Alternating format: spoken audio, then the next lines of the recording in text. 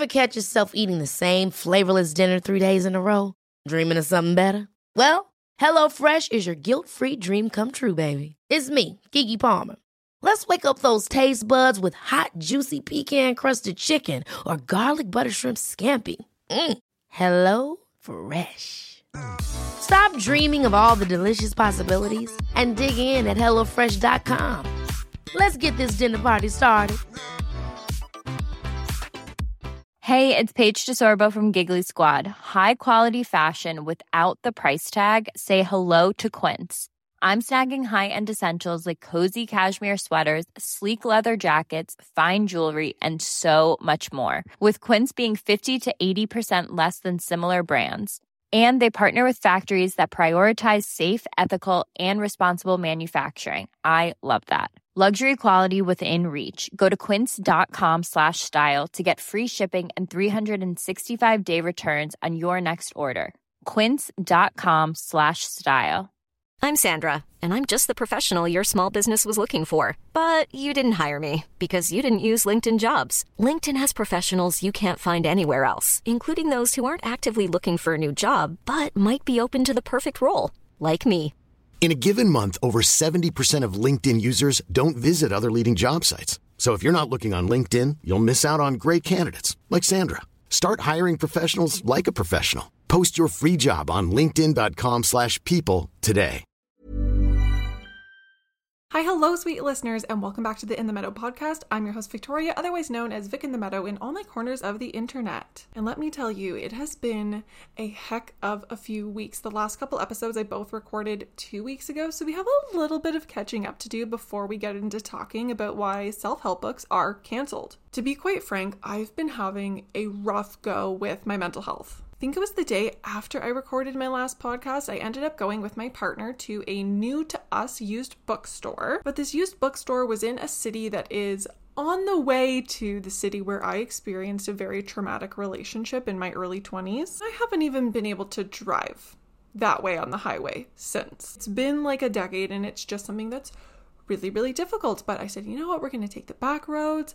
I'm going to do it. And that itself went well. I had a great time at the bookstore, aside from the tummy rumbles and extreme anxiety and panic. Overall, I was really proud of myself, but upon talking to my therapist this week and explaining to her the snowball effect after that of the past week, that definitely just set things off for me. It put me in a very fragile state of mind. Now, if you listen to my podcast talking about my OCD journey, then you probably have an understanding that the therapy that I'm in right now weekly is ERP therapy. So it's exposure response prevention therapy for my OCD specifically. It's not talk therapy. My therapist specializes in this. And she's mentioned this a few times that I probably should seek talk therapy or maybe EMDR with someone to work through my PTSD that I have, as that seems to be the trigger of my OCD. OCD often in people feeds off of trauma. And this definitely kind of proved to me that as much as I'm feeling reluctant to have to find another therapist that I love to do other work with, I probably really need to, because I've been having one of the hardest weeks that I've had in a couple months, at least, in a little while, which leads me to the next event that really triggered the rough episode, I will say, that I had this past weekend. That was throwing my back out. Now, listen, this is how I know I'm getting older, and I'm still so young and so appreciative of that, but this is how I can feel my body getting older. I have never injured my back before. I've never thrown my back out. I don't often even get back pain. On Saturday, I was like, okay, I'm going to practice some yoga. I'm going to get back into this. I used to be like an avid yoga goer. It hasn't been in the budget, but I was like, I'm going to pull up some like yoga to do at home. I pushed that darn cobra pose way too far. And if you aren't familiar, it's basically extension of your back. I immediately felt something was not good. Got up and I was like, ooh, my back really hurts, but I carried along with my day and I was like, oh, my back really hurt. Tried to go to bed, woke up at 3 a.m. in just like spasm and so much pain. And I'm not going to get into the specifics, but I have a lot of somatic and health related OCD, so taking medication is really, really hard for me. And I had denied Robaxacet from my partner the whole Saturday. I was like, nope, I'm going to push through. It's going to be fine. I'll use some muscle cream. By 3 a.m., I was so desperate for sleep and so much pain with my back and spasm that I crushed up that Robaxacet and I took it and I was fine. I didn't have any side effects or die, but my OCD was really trying to tell me that everything was going to go to shit. Just a lot of aspects of my life. It wasn't just the medication. Suddenly it was 3 a.m. and the spirals were spiraling. And anyone that deals with any mental health struggles probably knows that the nighttime is the hardest time. All sundown and the spirals are just spiraling. It was a really hard few days and a hard time for me as new forms of OCD were coming up. I've never dealt with relationship OCD, which I just learned about this weekend, which tried to sneak in. I haven't really dealt with confession OCD before. That also tried to sneak in. And I'm like Googling all these things because I'm like, okay, is what I'm feeling OCD related? Is it trauma related? Is it just me? I felt really, really disoriented. I was really grateful Tuesday morning I had therapy scheduled. That was really grounding for me and humbling. And I still am definitely deep in the brain fog of like trying to come out of that weekend. I slept horribly last night. I slept on the couch from like 1 a.m. to 6 a.m. and that was about it. Just have the night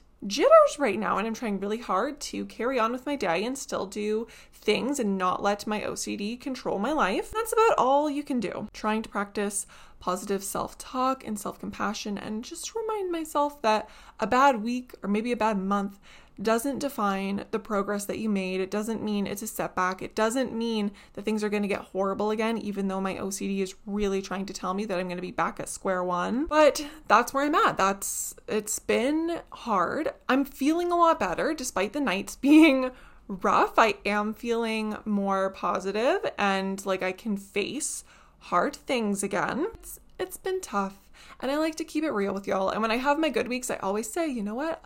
I accept that there are ebbs and flows. There are rises and dips in this roller coaster of OCD, and this has been a really down past week, but I think things are going to get easier again. So I'm happy about that. The weather has also been absolutely bonkers here in Southern Ontario. I can't even explain. The past weekend was like 10 degrees, warm, sunny. Tuesday morning when I had therapy, I pull up my Zoom call and like 5 minutes before therapy starts thundering. And then it starts hailing. And my therapist was like, what is that? Is it raining there? And I was like, oh, girlfriend, it is hailing, thunder and hail. And then the temperature dropped and then it rose again to like 12 degrees. And then yesterday it dropped to -2. And then we had snow this morning. It's been really confusing and horrible for pressure headaches. I think that hasn't helped the weird vibes of the past weekend either. However, looking at the weather app, it looks like we're going to be in the like plus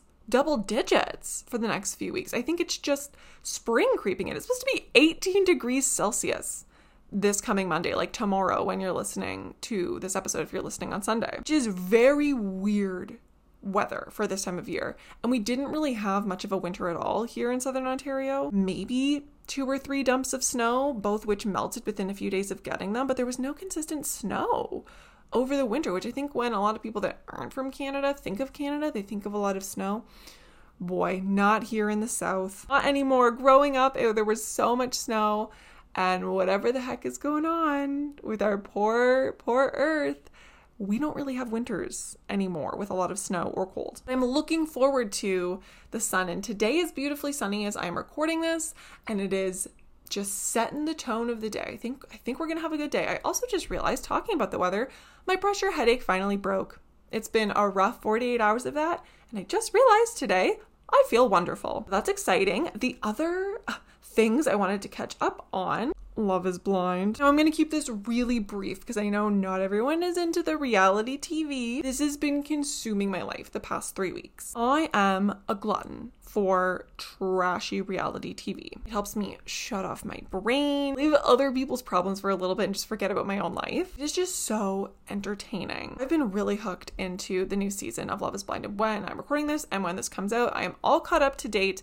And Wednesday, the wedding episode will drop, and then the reunion. Now listen, I think I already know what the outcomes of the weddings are going to be. I'm not as excited for that, but I am itching for this reunion. Season is so messy. I don't think I want to give any spoilers in this, just in case someone is like, I want to watch it and haven't watched it yet. Just know, if you have feelings about it or want to talk about it, my DMs on Instagram are so open. I really love all the memes and TikTok videos people have been sending me about this new season. Deep lurking Reddit every Wednesday when new episodes drop. I am thriving with that. I also watched the new Love is Blind Sweden show that somebody recommended, and it was pretty good too. The reunion of it was juicy. So juicy that the standard is high now for the new American season reunion. We will see, but that has been a little ray of sunshine from my past difficult week. It's just helped me to shut my brain off for a little bit, not have my thoughts racing and ruminating. Otherwise, there hasn't been too much going on. We are officially in March when this comes out. It's the last day of February right now as I am recording. Going into month 3 of my low buy year. I was actually just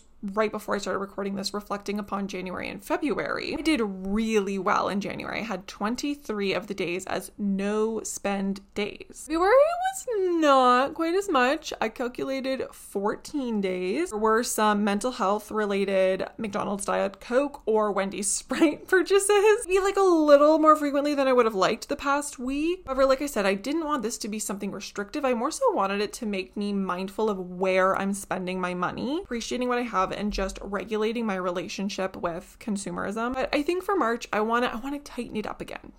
Tighten it up a little bit. Just trying to cut pop, and clearly when I'm having a hard day, nothing helps like a Diet Coke. I think that is very low risk harm in the long run compared to other coping mechanisms. So I think I'm just gonna buy a case of Diet Coke again with my groceries next time, and that will be much more cost effective than going to McDonald's and buying a large Diet Coke. Because holy guacamole, Batman, those are like $4 for a freaking soft drink from McDonald's. What planet are we on? How have we got to this point in capitalism? Anyways, my point being, March, I really just want to tighten it up with my low buy year and be a little more intentional every day when I wake up and think about where I'm going. Because the hardest part I found in February is it was just so cold, so dark. I've been mentally struggling a little bit, and we've been doing a lot of antiquing. I had mentioned we were looking for shelves. We got the shelves. They're up now. So in my brain, I need to be like, okay, we don't need to go window shopping as much now because the temptation gets really real. And I get in my head being like, well, it's sustainable. It's supporting independent local antique shop. But I also need to remember I'm still spending money if I buy things there. So that is the mental goal, to just maybe I'll like re-listen to my episode, look at my notes for my intentions for the year, and ground myself. It has been a lot easier than I expected in a lot of ways though, especially with clothing. I think I wrote absolutely no new clothing. Maybe I said a couple articles. I can't remember. I have not even been tempted. I've told y'all I love Pinterest. I go on Pinterest like every day to look at my little style board, get inspiration, type in clothing items I already own to see how other people style them. And that's been great. Even when I've gone to thrift stores to look for specific things that I've needed, like ribbon for a project or hunting for a birthday gift for my stepdad, I don't even look in the clothing section. Just don't even entertain it. And I think that's going really well. I feel so abundant with what I already have. I've been learning to sew. Repurposed a dress that got stained in the wash. I sewed a little shirt for my Jellycat bunny. I don't know if I've posted that on Instagram yet. I'm not sure when I post this if I will have yet. If not, I will try to remember because it turned out really cute. It took like 4 hours. Don't get me wrong, because I don't have a sewing machine. I am hand sewing these things, but I'm feeling more confident in my abilities to create things from things I already have and to mend and darn my clothing. But I think that's about the update on how things are going. So let's get into this topic because I have a lot of notes written down on why self-help books are canceled. Of course, I'm going to start this off with my little disclaimer. These are just my thoughts. I am one human being on this big wide world sharing my experience. I'm not a professional. I'm not a psychologist. For me, self-help books have done a lot of damage. I think it's a narrative that I want to discuss and talk about and see how y'all feel in relation to it, because my feelings on self-help books have changed a lot through the years. And I actually want to open this up with saying that I do think some self-help books can be positive and helpful so long as you're looking at them as a tool and not professional help, if that makes sense. When I exited a very abusive relationship a long time ago, my eyes were literally opened to the word narcissist and like narcissism and abusive relationships for the first time from quote unquote self-help books. There's a book called The Sociopath Next Door and something about narcissism. I can't even remember the names of them, and I've since donated them because I do not need that reminder on my bookshelf. At the time, those were what drove me to share with my friends and family what was going on, to seek therapy. So that is just to say that before I go and do a lot of negative talk on why self-help books can be harmful, that I do still believe there are nuances. They can be helpful, of course, to a lot of situations. However, today I do want to focus on why I think they can do more harm than good. So that aside, let's get into it. I am 27, turning 28 in a few months, 90s baby. I entered the workforce in the thick of the boss babe era. It was a weird time. Now, I graduated college at 20. I had gone to an accelerated program, did my 3-year advanced diploma in 2 years, was out in the workforce by the age of 20. On top of that, being self-employed was just a really weird culture, specifically with women in business at the time. And now, while I think it obviously was meant to be empowering, it also placed a lot of pressure on us and was 100% fueled by capitalism, because the whole like boss babe era was about work. It was about business. Now, of course, it's great for women to thrive in business, but I lost so much sight of who I was, what I enjoyed, and what was important in life, because I felt that my whole identity had to be encompassed around how successful I was in my business, how much money I was making, and how well known I was, which ain't it. I have had to do a lot of work in my mid to late 20s now in unwriting that and relearning my relationship with like who the fuck I am. I literally have a picture somewhere in the aether. It's probably lost deep in the tagged photos on Facebook somewhere of me at my first big girl job out of college that my boss took of me reading The Subtle Art of Not Giving a Fuck in the break room. This, I think, was also around the time when like Girl Wash Your Face came out. So many books about money, a lot of like spiritual self-help books as well, and like the wellness crunchy community. It was weird. And looking back again, there was so much just preying upon women. And while I think these books, of course, are aimed to help, what you're really doing is poking insecurities into you by making you think that you aren't whole as you are. And the deeper you get into these self-help books, the more things you're constantly reaching for that you think you need to fix or improve upon in yourself. And like, what is that teaching your psyche about how you think about yourself? Constant lust to improve and improve. Like, why? What is up with that? I think that's the bottom line when it comes to these things, is thinking about the like, well, why am I doing that? And feeding further into that, you get your answer. Okay, but why? It's just constantly, for me at least, made me feel like I need to up level and evolve rather than being happy in who I am and exploring who I am organically without someone else telling me how to do that. Like I was saying, a lot, and I'd say the majority of these books feel really powered by capitalism. They're about doing better at work, making a side hustle, so much revolving around money and just doing more, right? Habit stacking, better sleep, better wellness. Even books about like how to relax, which, spoiler, stressing yourself by reading a book thinking you aren't capable of learning to relax on your own, it's not good for the brain. It's counterintuitive. Reading it as a chore, as a task that you need to accomplish, I think there's just some contradicting factors at play there. There's also a tricky space in the self-help book community where a lot of the readers tend to think that they are better than those who read fiction, like a weird holier than thou ego. I really don't like that. Often people will, talk to me about books because I read a lot of books, and most of the time I get people that are also reading romance or sci-fi, fantasy, thrillers, fiction. I occasionally have gotten messages from people being like, do you have any nonfiction recommendations? I'm like, maybe a few memoirs. I sure as shit am not recommending self-help books. And last year I read a few self-help books that were just horrible, and I have them saved in my books highlight on my Instagram. It's even been 2 years ago. One was Atomic Habits, and 2, I think it was Digital Minimalism by Cal Newport. 1-starred them both. They were brutal reads, and I can't remember exactly what my review said right now, but first of all, them being written by men, it came through really strongly. The masculine undertone and the egos were just absolutely humongous in them. They were rough reads, but the most recent one that I read, this is one I had seen all over TikTok. I had a client talk to me about it. Hopefully I borrowed this copy for free, but it was 101 essays that will change your life. I'm trying to remember the author. No hate to the specific author. I think it was like Brianna Weist or something. Anywho, I could not star it fast enough. And there's a review somewhere on my Goodreads of it. It was rough. It was just common sense. I was like, did someone just take their journal and publish it to make hundreds of thousands of dollars off of it by making other people think that they need to know this life-changing information that was literally just like, listen to an audiobook while you brush your teeth. Consider other people's feelings in the workplace. As for the job you want, I ain't about it. I'm just not. And as I've kind of just mentioned in this too, the majority of the authors of a lot of self-help books are straight white men or women who are coming from a place of privilege, a lot of nepotism, absolutely no room in their words to hold space for nuance or accounting for marginalized communities. Like I also said, a lot of the information in these books is just common sense, glorified by the praise that these people get and that these books get for being groundbreaking and transformative. It's just weird, like it's culty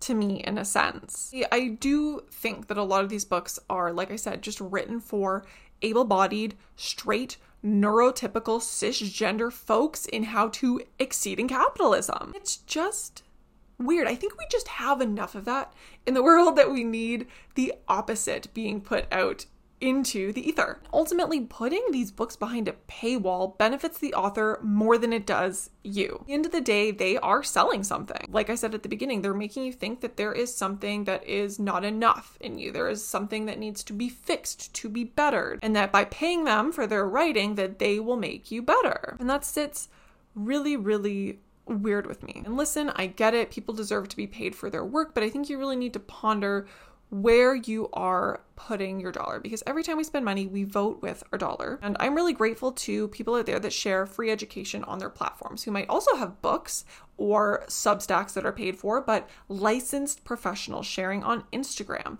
for example, or TikTok, making information accessible to everybody at some level. And for me as well, just being someone living with OCD, I've realized in hindsight, these books are really, really dangerous. I live with an immense amount of guilt and shame for not doing enough in general and how I'm being perceived. And when I find these books, it creates a temporary sense of relief almost. I mean, like, oh, I can figure out how to be a quote unquote normal person, how to join this rat race and come across as appealing. That is so fucked up. It's not a good reason to be reading those type of books. I also tend to obsess.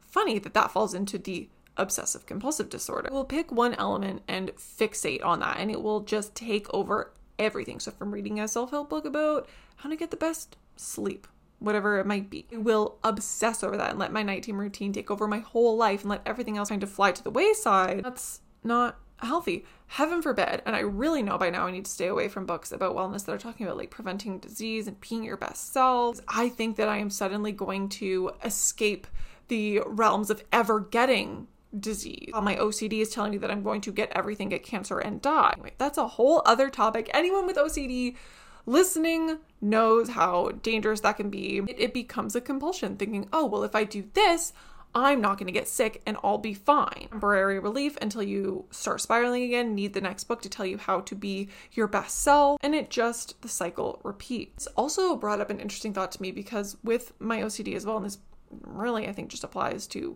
more so people with OCD, potentially other mental health conditions, I'm not sure. OCD, there's something called magical thinking that happens. So it mostly presents in childhood but carries through to adulthood.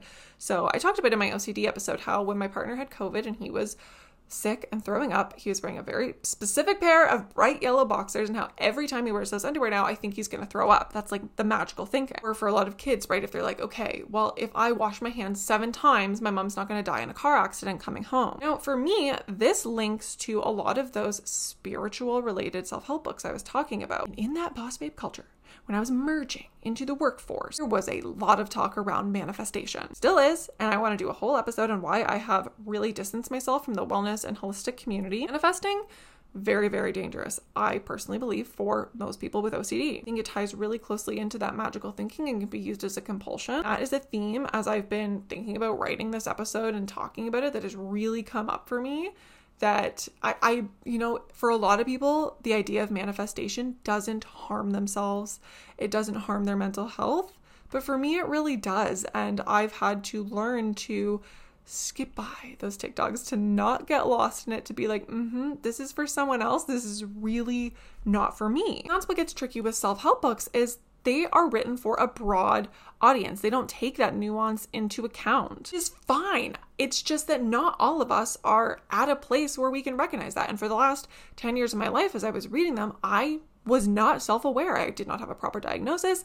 I didn't know what was healthy versus harmful of information for me to be taking in. Thus, like I said, here I am doing a hell of a lot of unlearning, reframing of my brain of all of these self-help books that have been really damaging for my mental health. So I think it's important for you to ponder the real reason why you are reading self-help books, if that's something that you do. You really want to focus your life about trying to perform better at work, in a relationship, at home, whatever it might be. Did society just make you feel like you need to? Okay, had to take a quick water break because the throat is drying out. Yes, just getting back to saying, pondering why it is you are reading these books. We've talked about in most episodes so much of the way that we live in our society and the structure of capitalism and consumerism has completely wired our brains. It has transformed the way we live our life, the way we think about things day to day. It all comes back together, right? Why I'm doing my low buy year, to heal my relationship with consumerism, to figure out what's important to me. I work in a field where I'm self-employed. I set my own hours. I work in alternative healthcare, if you will. I can see as many clients as I want to a week. It's interesting because I've, again, talked to different colleagues throughout the years, say, well, I like to bill in, say, at least $2,500 a week. I'm sitting here doing the math being like, oh my God, do you have any time for yourself? No, this is less relatable to those in a 9-to-5, but that's the benefit of self-employment. And part of the reason I'm so grateful for it is I can choose to work less. And I've talked about this ad nauseum in other episodes about learning to live with less. There's definitely a podcast I've done literally called that, where I probably dive into this more. I even had people message me that said, there was someone from Australia. I remember this message very vividly, and I think she works in veterinary medicine. I'm feeling very confident in this. And if you're listening, let me know. But she had told me that she had dropped down from full-time to part-time work, and although she was making less money, she was somehow still doing financially okay because she adjusted the way that she lives, what she focuses her life on, and just enjoying living without just things and money being the center of focus. It's so interesting because I completely, obviously, try and live my life the same way. And while I could burn out and bust my ass and think exclusively about work to make money to go on big trips and buy fancy things and buy new clothes every month, I value getting to know who I am and having quiet time in nature or with a book, with a cup of tea, with my knitting, with the birds, so much more than that. At the end of the month, if my bills are covered and maybe there's $100 left over, order a pizza and go thrift some new books, I'm happy as a clam. I think a lot of people in our society anyways have realized that retirement's going to look a lot different for us. The concept of home ownership is out the door for a lot of us unless we're luckily inheriting a house from our parents. While I do, when I can, set money aside for emergencies, for savings, I learned it's unhealthy for me to just completely stress about that. So I am just at a healthy place with that, where I'm happy to work less, to work as little as I have to get by so that my bills are paid. I've got a little bit left over to support my interests, if you will, because money does rule the world at the end of the day. No getting around that. And younger me, earlier in my career, might have thought that's lazy or unambitious. And some of you listening might think that that sounds that way. I'm the happiest that I've ever been in my career. I have a great work-life balance. No, this isn't achievable to everybody depending on your field and your situation. Things changed a lot for me when I started having this outlook. And I've had some people ask questions about like recommendations of books about this way of thinking, kind of like the opposite of a self-help book. I don't have a lot, and the books that I kind of do have that I can recommend, you have to pick the pieces, right? It's the same thing. There's not a ton of room for nuance in them. They might be a little bit dated, but there are helpful aspects in them, I think. One was the Frugal Art of Hedonistic Living. I'm pretty sure that's the title. You can read my review on Goodreads of what I have to say about that. A lot of things are unrealistic because it's written by people in their 40s and 50s who grew up in a different generation where the way they talk about money balance is just a little bit different to how things are today, but there still were a lot of really beneficial elements of that and stories of other people who really redefine what an essential is in their life and how to live with less and thus work less to have to spend less, if that makes sense. Another one, there was one called The Year of Living with Less. I think I should have written notes for this. I'm done my notes at this point. I borrowed that one from the library. It was on Libby, the audiobook, and I really, really enjoyed that. It's just a story of a woman in her year of, I think she did like a no spend year. I don't know. It might have been low buy, might have been no buy. I can't remember. I listened to it about a year ago and it was what got me thinking about doing this low buy year this year. And those are the kind of stories that I find inspiring nowadays. I think it's normal for things to shift in our life as we ebb and flow through different phases of what we feel is important. I have a feeling if you're listening to this podcast, you're probably on a bit of a similar wavelength to me and where I'm at. I think it's good and I think it's important to have more people in the working age realm mentioning these things and rewriting what we think is important. For me, self-help books are not a part of that journey, but I'm really curious what y'all think about this. And I think as well, I didn't define what a self-help book is per se. I think you can leave that as being subjective of what that means to you. For me, it's anything that puts you in a box or again brings out those feelings of not enoughness. Capitalizing off of making people feel not good and that they need their help to quote unquote be better. I am on a journey of self-acceptance and self-love, and there's just no room for that right now. I'm just interested to hear what y'all might think of this episode. I really appreciate everyone who reaches out with kind words after listening to the podcast over on Instagram. It's really fun to connect with y'all and to hear what you have to say, because this is me talking one way and I don't know how it'll be received. I think this will resonate with a lot of you. I'm almost more interested too to hear, I don't know if I have a lot of younger than me listeners, like the late teens, early 20s age range, because y'all wouldn't have obviously been entering the workforce in the boss babe era of 2014. I wonder if maybe now there's a different vibe around it right off the bat. I hope so. I think it depends who you surround yourself with, your community is, and how you think about yourself and your life and your goals. I hope that change will come. I hope there are brighter days ahead for the next generation of their relationship with work and their self and self-love. And that's about all she wrote. And these were just my personal thoughts and feelings. And I want to remind you that you are so much more than your work performance. You are so much more than your salary. Productivity is subjective. It is a subjective term and it does not define you. And if you are watered, cleaned, and fed, you are doing a great job. Now, I am off to make some lunch. That seems to be the common theme for me, as I always tend to record this like after my morning bath. Then I'm going to have lunch, then I'm going to go to work later. It's a good flow. It's a good way to do it. And I don't know what the heck I'm going to make for lunch lately. The energy levels have been really low when it comes to cooking. So a canned soup might be in my future, but that's okay. Otherwise, I am off to read and just hang out until I have to fulfill my piece of capitalism later. Thank you all so much for being here and for listening. We'll have new episodes every Sunday morning at 7 a.m. Eastern Standard Time. Thank you to those that tune in, give it a rating, chat with me, whatever, or just carry on about your day. I appreciate you being here, and I will see you next Sunday. Even when we're on a budget, we still deserve nice things. Quince is a place to scoop up stunning high-end goods for 50 to 80% less than similar brands. They have buttery soft cashmere sweaters starting at $50, luxurious Italian leather bags, and so much more. Plus, Quince only works with factories that use safe, ethical, and responsible manufacturing. Get the high-end goods you'll love without the high price tag with Quince. Go to quince.com/style for free shipping and 365-day returns. Hold up. What was that? Boring. No flavor. That was as bad as those leftovers you ate all week. Keke Palmer here. And it's time to say hello to something fresh and guilt-free. Hello Fresh. Jazz up dinner with pecan-crusted chicken or garlic butter shrimp scampi. Now that's music to my mouth. Hello Fresh. Let's get this dinner party started. Discover all the delicious possibilities at HelloFresh.com. Mom deserves the best, and there's no better place to shop for Mother's Day than Whole Foods Market. They're your destination for unbeatable savings, from premium gifts to show-stopping flowers and irresistible desserts. Start by saving 33% with Prime on all body care and candles. Then get a 15-stem bunch of tulips for just $9.99 each with Prime. Round out Mom's menu with festive rosé, irresistible berry chantilly cake, and more special treats. Come celebrate Mother's Day at Whole Foods Market.